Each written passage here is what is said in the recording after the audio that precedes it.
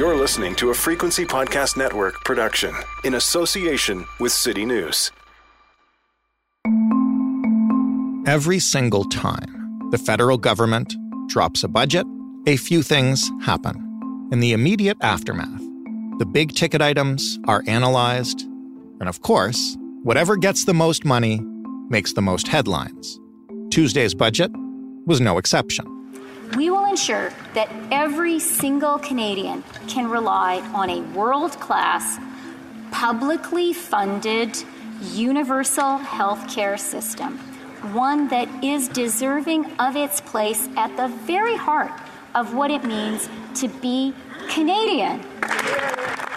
Next, there's the question of if the government has done enough to head off the chief criticisms its opponents have been making of it. In this case, that would be the real concerns Canadians have about inflation and the rising cost of living, which the Conservatives have been hammering them on. And yes, check that item off too. Food prices, for example, are still too high. That's why we're bringing in significant supports for Canadians on buying groceries, but the 11 million Canadians who need it the most. These are the kinds of things we move forward to help with affordability. Naturally, after that, the opposition comes out and says, actually, they haven't done enough. And off we go. But there is always more in the budget that gets ignored. Tuesday's budget was unveiled in a 270-page document with $432 billion in spending. So yes, the devil, or the angel, is in the details. So what should be your top-line takeaways from the budget? But also, what's in this document that hasn't gotten enough attention, but will matter to your bank account or your future? What's not in here that should be, or at least that people expected would be? And how much of what is in here will actually, arrive in the form that it's promised?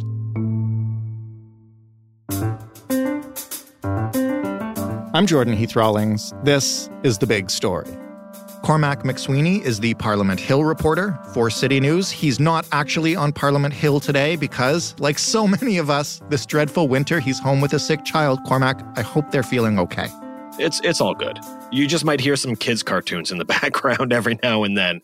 That's the soundtrack of my life anyway. Is there anything in the budget for kids at home sick? I didn't see anything. It's not like the last one where you could get that work from home benefit almost, but I wish there was maybe a Paw Patrol benefit or... I was going to say the Bluey subsidy, but... Yeah, there you go. First, I'll just ask, because everybody asks this question, what was the big theme of this budget if you had to pick one? Well, I'm literally holding the budget in one of my hands right now, and it's called a Made in Canada plan. That's the title for the budget. A lot of budgets come with titles. And they basically told us in lockup, government officials, that there were three themes to this budget. And the government had already signaled this anyway. Affordability, healthcare, and the shift towards a clean economy. If I had to choose one winner out of those three themes in the budget, I'd probably say the shift towards a clean economy. And that's because it was already signaled that we were getting affordability measures and healthcare spending ahead of the budget. But the big question mark was, what would they do about a clean economy? And it's a big portion of the large new spending that we're seeing out of this budget. There's something like more than $80 billion worth of measures involved in this. You're seeing tax credits, like a 15% refundable tax credit for non-emitting electricity generation systems like, wind and solar and hydro and stuff like that. And then a tax credit of like 30% for the cost of investments in clean technology as well. So that shift towards a clean economy is probably the big winner out of all of this. And I will note that those tax credits come with a big sort of asterisk on them, that the companies that get it have to prove that they are treating their workers well, that they're paying living wages and they're offering proper employment to those workers. So there is a big condition attached to some of these measures, but it's all a part of the shift that we're seeing globally. And the government kind of had to act because of the big investments we're seeing south of the border. Didn't want to get left behind, but that was probably the big winner out of this budget. You mentioned workers, and this is the second question that we often ask after a budget. Where are those workers and all Canadians most likely to feel the impact of this budget, whether that's for better or for worse? Where will you notice this the most? Well, I guess the most immediate thing that people might notice is this grocery rebate. Of course, we're living through an inflation crisis right now, and that's the big affordability aspect of this budget. And as a part of the measures to try and deal with that, they're talking about addressing supply chain issues to try and address those inflationary pressures. But along with that came this grocery rebate. It's a one-time rebate in which people, eligible families, will receive up to $467. Single people with no kids could get up to $234 in a single payment. The funny thing about that, though, is they call it a grocery rebate, but there's nothing to directly tie it to groceries. It's just a payment that's come to eligible people. You don't have to spend it on groceries. It's not like a food stamp or something like that. It's just an inflation check. Yeah, it's just going into your account to try and help with the rising costs of everything. But, the political spin on a lot of measures, they're calling it a grocery rebate. So that's one element that I think a lot of people will see soon pop up in their bank accounts if they are eligible. I think there's 11 million different households in Canada that will see this come through in this GST rebate. They're going to use the GST rebate to pump this out to people. People might also see some issues with this in terms of, more longer term things such as the state of our economy. I mean, there are a lot of economists who are actually a little bit disappointed with this budget.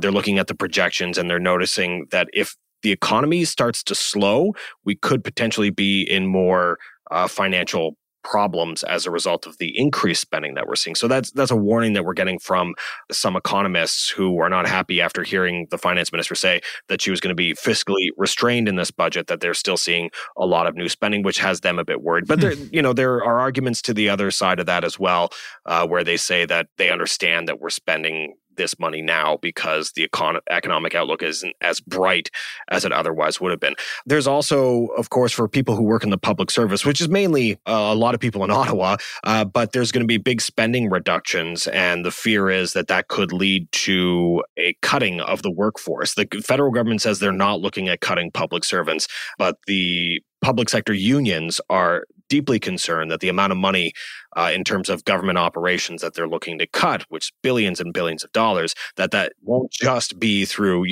a reduction in travel and a reduction in the amount of money they spend on consultants. So that could impact a certain segment of Canadians. But then there's also an issue for wealthier Canadians. The government has promised to put in a hike to the alternative minimum tax, and that essentially makes the wealthier pay a little bit more in their taxes and to tax dividends that are received by financial institutions. And there's also a tax on stock buybacks. So some of the wealthier corporations are going to be hit with an extra tax on stock buybacks that are worth over $1 million. All of this is going to bring in about $11 billion over the next 5 years in extra revenue for the government, but it's going to be some wealthier people who are hit as well as a result of that. As I shed a single tear, this is the top line item. And by top line item, I just mean the item that is the biggest amount of dollars and therefore got the biggest amount of headlines. There's a ton of money in this budget for healthcare. My question for you is, how much do we know about what that will be spent on? How much control does the government have, frankly, over how it's spent? So the healthcare thing, I know it's a big element to the budget, but it was already well known leading up to this for most of the spending on healthcare that we were going to see this because the prime minister and the premiers were in this epic public battle over health transfers after, the lockdowns and the pandemic were over and we were seeing serious strains on our healthcare system. They landed this $200 billion 10-year deal with the provinces. $200 billion sounds like a lot, but it's only about $46 billion in new cash that wasn't already expected to go to the provinces anyway. Nonetheless, it's more money for the provinces. A lot of that is just going to be a general increase to the transfers, but there are some conditions to some of the cash that's been allocated. They want to make sure that there's better healthcare tracking of data. They want to make sure that there's more transparency on how the money is being spent. But then there's also these side deals that they're reaching with the provinces, which will be more tailored to the provincial needs. But there are other areas in which we can't sort of force the provinces, the federal government can't really force the provinces to spend on certain things. So, there are questions about whether the provinces will really follow through with improving staffing levels, et cetera. But that's going to be worked out more on the provincial stages because of the way our federal system works. But the big thing on healthcare, the big thing that was in this budget is around dental care. Right. The government has announced that it is expanding dental care, and it is going to be putting in place a new dental care program by the end of this year to have it up and running. They had sort of a benefit system to sort of kick things off and appease the NDP as a part of their supply and confidence deal. Now we've got some of the harder details formalizing this dental care program. And it is going to be eligible for families that have an annual income of less than $90,000 a year who are uninsured. And I want to just make this clear. This is for uninsured people. It's aimed at filling in the gap. So if you work a job, you already have dental insurance, this is not for you. It's trying to make sure that, as the NDP has pushed for a long time, that dental care is healthcare. And the price tag for this program is $13 billion over 5 years, and then ongoing funding after that to maintain the program. It's a little bit more of an expansion than I think even the NDP was looking for in this budget, because they said they just wanted to see it expanded to people with disabilities, all kids under 18. But it goes beyond that, really solidifying this, which is a big thing politically, given the supply and confidence deal that the Liberals and NDP have. Right. I mean, that was going to be my next question. Does this mean that Jagmeet Singh and the NDP are happy with this budget and continue to support that agreement? Yes. To put it plainly, I asked Jagmeet Singh that right after the budget was introduced. I said, the big question, Mr. Singh, are you going to support this budget? And he said, yes, they will. They're doing victory laps over this today because they say it is because of the NDP that we actually are seeing these big measures be put through. The NDP was calling for a GST rebate increase. We get the grocery rebate. They've been calling for dental care for some time. It was a part of that deal that they struck with the Liberals to keep the Trudeau government in power through this minority government. It's there in the budget. And so, their pitch to Canadians right now is the NDP is the party that's fighting for people. The Liberals, of course, are saying, we're implementing this. It's because of us and our willingness to work together with other parties that you're seeing this action that's going to benefit Canadians right now. And then, the Conservatives are not as happy about this budget as the NDP is, even though the NDP still has some criticisms of this budget as not going far enough on the environmental standards, the environmental issues as they were hoping for. And I think most opposition parties are scratching their heads asking, where's the housing initiative? We're facing a housing crisis right now, and there's really nothing big or new on housing and trying to get houses built. There were previous promises, but they're saying they wanted to see more action there.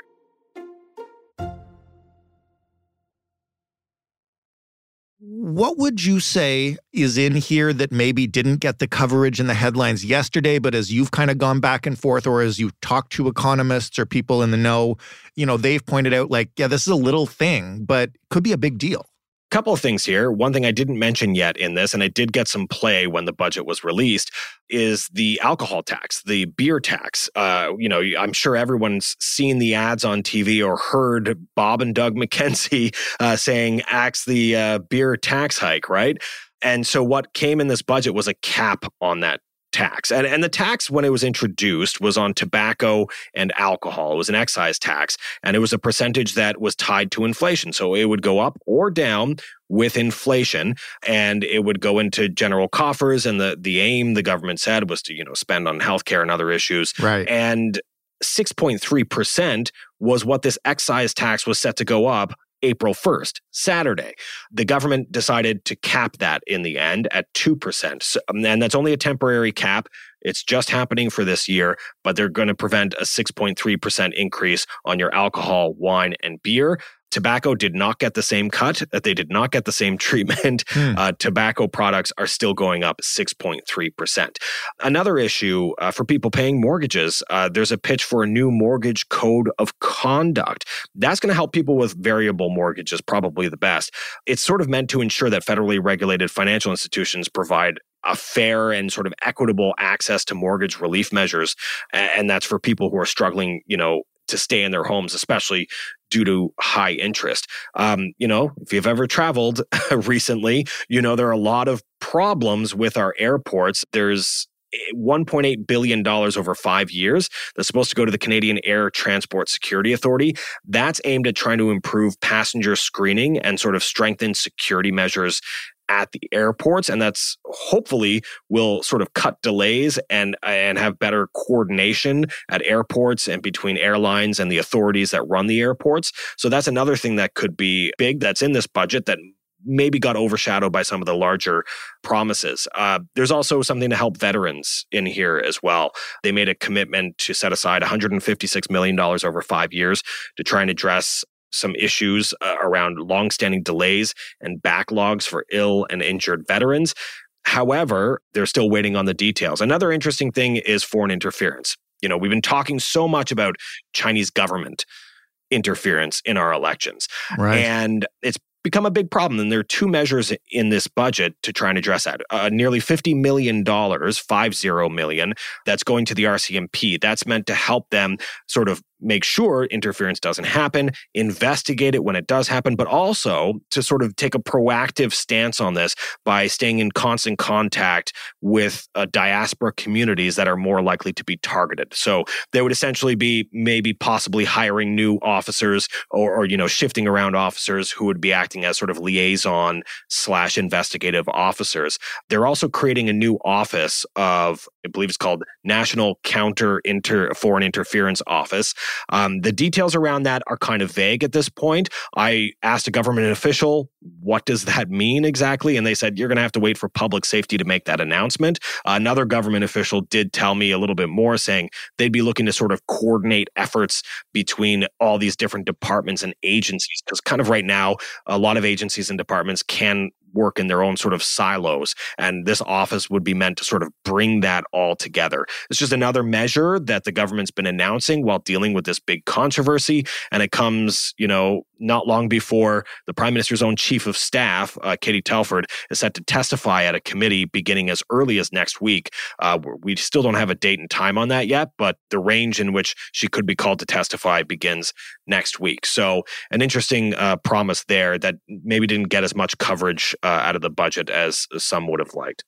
I want to ask what might be kind of a basic question, but maybe I still don't have this nailed down. When this big document comes out and all these spending commitments, are there measures, and if so, what, to make sure that the government actually acts on everything that's in here? Or is this more like, a campaign book that lays out what they plan to do but doesn't bind them to anything? When we talk about, this money's going here and this money's going there, is it gone now that they've said that, or what? This is the government saying where they're aiming to spend that money. I mean, it could be shifted over time throughout the year until the next budget. Of course, they're not bound completely by what's in the budget. There are things that pop up. You got to spend money sometimes, and your budget projections could be completely thrown off by, let's say, a pandemic. Things you just cannot predict. So they're not technically bound by this. They are the government. They could make changes as they see fit throughout the year until the next budget. But it's important to make sure we have accounting for how they plan to spend the money, how they did spend the money last year, and to make sure that they have accurate forecasts for the next few years. I mean, one interesting thing that came out of this is the deficit. Back in the fall, during the fall economic update, the government had predicted a surplus by 2027-2028 fiscal year. That was very interesting. It was the first time in the Trudeau government's time in power that we saw the Liberals forecasting a potential budgetary surplus. And then months later, when we get the budget, it's gone. Right. It's completely gone. The 2027-2028 forecast is now for a $14 billion deficit. The government says it justifies that by saying, look, we had to spend. This inflation crisis is a problem. It's creating a lot of problems for Canadians. There's a potential recession on the horizon, and we needed to make investments right now to make sure Canadians are supported. That's their argument behind this. The Conservatives, on the other hand, argue against that, saying, look, this is more and more spending. This sort of spending is only going to add to the inflationary pressures, and it's not good at this time. They think it's not doing enough. There's a lot of spending without the outcomes that the Conservatives were hoping for, and so they're critical of all of this. But you know what? To come back to the more basic question that you're asking, the real accountability comes at the ballot box. Right. Whether it's a majority or minority government, however long they serve, whether it's 1, 4 years, 5 years even, because technically you can go up to 5 years before calling an election. The voter, if they see complete fiscal mismanagement, the voters will let that government have it at the ballot box whenever the next election is held. I think one big question out of this going into this budget was whether there'd be enough to keep that supply and confidence deal in place with the NDP. And that's the other sort of check and balance on this government, is that they have two separate deals. They got this budget deal that they're pitching to Canadians that they're hoping to pass through Parliament, which the NDP has said it will support, so it will pass through Parliament. The other deal that they have right now ahead of them is this NDP supply and confidence deal. And as much as almost everything that was a part of that deal has already been addressed, there's one big question mark still: pharmacare. That's one big item that wasn't in the budget. And it's something that the NDP has been pushing for. They really want to see action on pharmacare. They've given a deadline of the end of this year to see legislation passed on pharmacare. And I think when it comes to the checks and balances on this government, that's going to be a big one, because it might determine whether their deal continues and whether we could see a potential election next year, which is essentially what the deadline is for the NDP. We just did an episode on Tuesday about Canadians were promised universal pharmacare. Where is it? At the end of the episode, I said, well, you never know. We could see it in the budget, but no dice. No dice. And we asked Singh about that, and he said, I told him they have until the end of the year, and we're going to stand by that deadline. Okay. And we'll just have to wait and see, because if they don't follow through on that deadline of passing legislation on pharmacare, the clock is ticking here to get it in for the spring. It's going to be tough to try and put it through the proper checks and balances of Parliament and get it passed in the fall sitting alone. It's not impossible. It can happen. It definitely could. But it's going to be interesting to see, with the clock ticking down towards New Year, whether we could be talking about an election in 2024. Canadians are getting either free drugs or an election. It seems like a good deal. Cormac, thank you so much for this, as always. I appreciate you taking the time. I hope your child feels better, and we'll talk to you soon. Anytime, Jordan. Cormac McSweeney. Because we don't support a particular party, he is our favorite person on Parliament Hill. That was The Big Story. For more, you can head to thebigstorypodcast.ca. You can talk to us absolutely anytime on Twitter. Even if you do pay the $8 for a blue check, you can find us at The Big Story FPN. You can also email us, that's always free, hello@thebigstorypodcast.ca, or call us on a telephone and leave a voicemail. Depending on your plan, that may not be free, 416-935-5935. The Big Story is available wherever you get your podcasts, always for free, unless you want them without ads, in which case you can subscribe to The Big Story Plus on Apple Podcasts. It's just $5 a month. You don't have to hear any commercials. Thanks for listening. I'm Jordan Heath Rawlings. We'll talk tomorrow.